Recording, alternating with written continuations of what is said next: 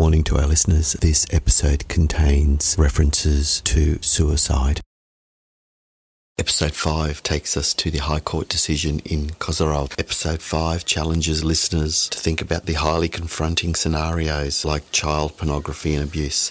This is addressed because this is the reality of work for many people, including those who must analyse the complex nature of these life events and grapple with how legal circumstances are treated. But what is the impact of vicarious trauma?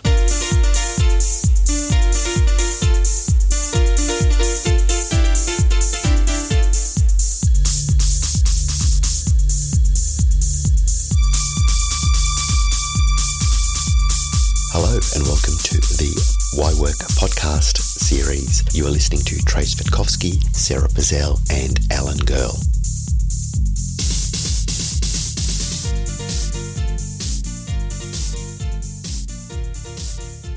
Yeah, it's a very difficult thing when workers have or develop a physical or psychological condition that perhaps makes them more vulnerable at work than they were before they developed the condition. There's some opportunities to manage that. And if they take sick leave, then you have the opportunity to say, you can't come back to work until we have a medical certificate saying you're fit to return to work. If you just look at employment law generally, and even more so in the work health and safety space, there's no voluntary acceptance of risk. So you can't say the worker has voluntarily accepted that risk and they've decided to, work in that environment by accepting the risk. We do kind of work around it in other ways, but the practical reality is the employer has to cater for the employee. Indeed. And option for work. No, and that leads me to that most significant, and that's another High Court decision, the case of Kozarov. The experienced prosecutor awarded damages or compensation because of being exposed to extended periods of child exploitation material in the ordinary course of her job. It was heard, I think, earlier this year in the High Court. That case is a classic case of, it addresses all of those elements you're talking about good work design. For me to know or ought to have known that after a while this stuff can get very... I think it's important to acknowledge too in that case that particular prosecutor had revealed to her employer that she was struggling dealing with the material and was having an impact on her. But then, even acknowledging that point, that's the role of a prosecutor. Prosecutors look at difficult material all the time. How long and to what extent? Sarah, what would you do? So it's not like you're throwing in a first-year law student into this to view this material. This is a seasoned, experienced worker, highly skilled, highly qualified, and more importantly, invested in the job, wanting to do it. But after a period of time, the worker says, hey, I'm not sure about this. What would you do as a good manager in terms of mental health? This is so significant, so huge. Yeah. Before you answer that, in fact, the worker was so invested in the work that he kept stum about feeling somewhat disturbed. In fact, didn't even want to tell you that, this is really taking a toll on me. What would a good manager in terms of designing that work? Like most things, and I'm going to sound like a lawyer here, it's complex, right? There's a lot of complexity around this because to try and understand what's the tolerance threshold, what's that threshold tolerance of somebody exposed to a hazard to the point where it erodes their resilience and their defenses, that they might be at risk for harm, or there could be a consequence of a suicide, a fatality. That's not even, you don't even think about probability at this point. Yeah, which there was in Victoria, involving another lawyer, which we'll get to in a tick, a suicide. Hits the front pages, right? So this comes also from let me go left wing here. This comes also from some of my yoga background, all right? Bear with me for a moment. Yeah, we're listening. Sometimes in yoga we talk about trying to understand resilience and actually lower your threshold tolerance, right? Now, everyone talks about increasing your threshold tolerance, having more resilience. But if we lower our threshold tolerances, we develop sensitivities and we start detecting things earlier to make a constructive change for the better. In healthcare or in the body, there's a term called allostasis. It's like lots of little homeostatic effects. You've heard that term homeostasis. Your body regulates heart rate, vasodilation, constriction, how the vessels move, how the nerves flow. That's happening all the time in that interaction, that web of homeostasis is called allostasis, right?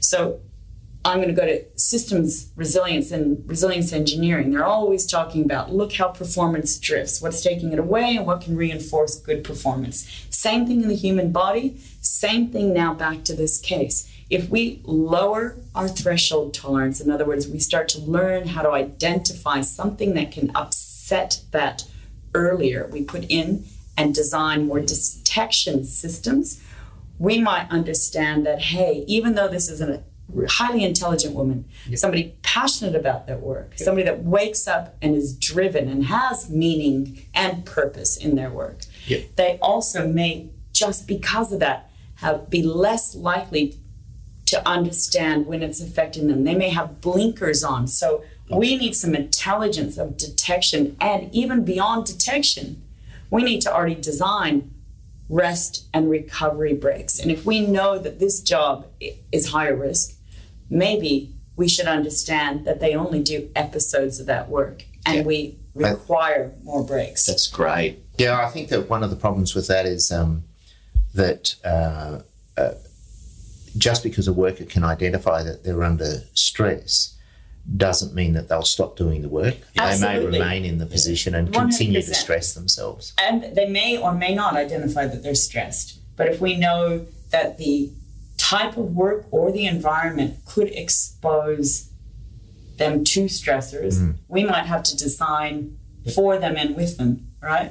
If we share that idea, look, when you start doing this job, and if you're going to look at really horrific images or stories that are told that for the average Joe would make us weep, right?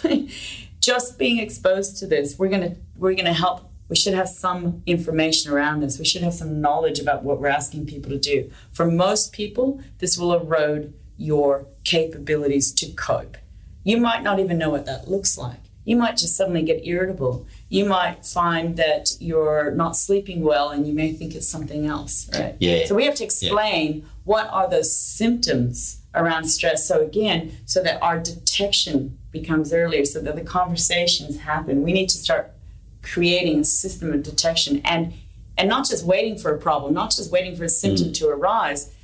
The other end, reinforce those types of strategies that will prop sustainable work. So what's happening in the work health and safety space is we're now talking about psychosocial hazards. Yep. And the importance of that is that whereas, to use the example of the DPP prosecutor, she brought a civil claim for compensation, but now with the changes in the work health and safety space and the introduction of psychosocial hazards, there could be a prosecution. So DPP could be prosecuted for not creating a safe environment for the workers. Theoretically, that could have always happened, but now we're much more focused on those types of See, I'll throw it back on management. Good managers will pick up on things, and good managers means good mental health. It is a challenge, though, because we're talking about cumulative exposures, not a single instance, not a just fall from a building, not being just collided with a truck. You're talking about cumulative exposures that over time erode your capabilities, and that's hard even in the physical space. You talk about whether or not lifting boxes overhead, as you spoke about earlier, can create an injury. Well, it doesn't maybe the first day, and doesn't over the first week, doesn't over 3 months, right? Yeah. It depends on that exposure over time. So psychological exposures over time, really, really challenging to understand at what point someone can cope and no longer cope. And it's not like you're going to have lawyers, I'm imagining, who are highly specialized in addressing child abuse cases that are ready and waiting on a production line to step into that job the minute that person has to sign off. The cases don't just It's stop. not just lawyers, though. You see the same problems with accountants, and of course we've had some media on this recently. I won't talk about that one because it hasn't been before the courts yet, but it's been all over the front page. No, I'm throwing this back on management. There is a rich body of data for PCB used to identify at what point has a worker, including an experienced worker, reached a threshold to say, I know that you're very competent and very experienced in this high level work. We're going to put you in another unit, or we're going to have like a roster or rotation. Here you're talking about interpreting the experience of others that's been traumatic. Is that vicarious trauma? Yeah, indeed. So no matter what, I'm agreeing with you that the employer should have some understanding that trauma-exposed performance is significant. Yeah. Trauma can erode performance. Yeah, and there's more and more about this trauma informing our practice. So even in my base studies, we learn about people and environments and organizations or occupations and their performance, right? And how that might occur even in the best of circumstances. And then infused in that, you've got this element of trauma. Yeah. So when there's a moment of trauma, there has to be a lot of attention.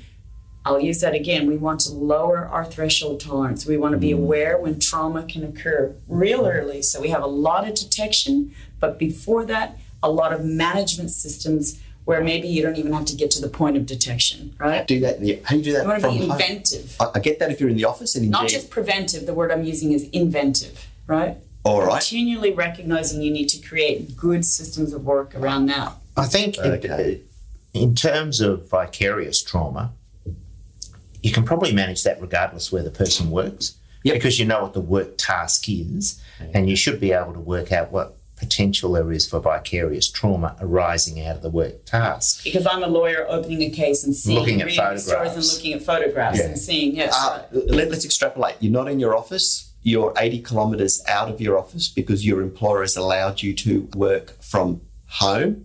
It's part of your hotel room. Or a hotel room. Work anywhere, anytime, any place. And indeed, you're so consumed, you're so obsessed by the nature of the work that you spend 16 hours watching that. I've really got to watch these this appalling footage. I've really got to do this. But you're not in the office where, Alan, you can walk past and go, we're going, the building's going to be closed. You're away, and the worst thing occurs, and that worker suicides. Well, today, employers should take it very seriously if one of their workers commits suicide, and regardless of where they commit suicide, then they should investigate to see what the circumstances behind that are, because it could be work-related, and there's a very good chance work had some connection in with their decisions. We're no longer able to say, well, that's a personal issue for them, involving their personal matters. I think we need to take that very seriously. It gets more complex if the self-harm is not as severe as suicide. You can get drinking and excessive drinking. Right. So that's a great example. So if you've got a worker who is working 16 hours at home and they, for the last 4 hours of those 16 hours, they're drinking while they work. Binge drinking. They want to get the report. They just continuously drink while they're working. That's an issue now that employers have to think about. If I cast my mind back to when I first joined the workforce, that was considered a way of coping, was to drink, particularly for prosecutors. But now, no, that's completely unacceptable, of course. The whole salesperson story, right? We're in the office. It's expected. But we're in the office. We're sort of keeping an eye on each other. There's part of that you said earlier on, checking in, keeping an eye on people. But you're not. You're in a hotel room, or you're on site, or you're just simply working from home, but you're putting in those 16 hours. You're doing all that work. What would be a good strategy to stop, essentially, or prevent that worker from doing that? I think you can also pick simpler examples that are maybe more tangible. If you've got a worker who's working from home and you know that they're sitting in a couch all day instead of at a suitable chair, then you've got a problem. And if you haven't asked the question, what's your work environment like, then you really have a problem. And then I've done the webinar explaining to everybody to get up and walk and move, and they move like trash. walk the dog and get a bee sting. Yeah, while wearing stilettos. While wearing stilettos. But that's the thing, and that's the thing. And it could be my thing during the lunch break. But is that in itself an unreasonable thing? So to have a 10-minute break. Craig, if your employer's listening, you'll have instructions Monday morning. Yeah, that's right. Okay, so this lawyer, right? So this lawyer who's instruction will be don't get stung by a bee. No. So this lawyer is exposed to really offensive material for most people, really confronting material. Dark web, the most appalling of the appalling. So are you supposed to be on a rotation schedule? I know that's hard for legal cases because you build your expertise, your specialty by knowing this stuff inside and out. But, could ask the question. You start to do that design discovery. Could it be done? Can we imagine work in another way? That's why I say good work design is not about prevention, it's invention. So we start asking, if this is objective well met, but you also want people to thrive.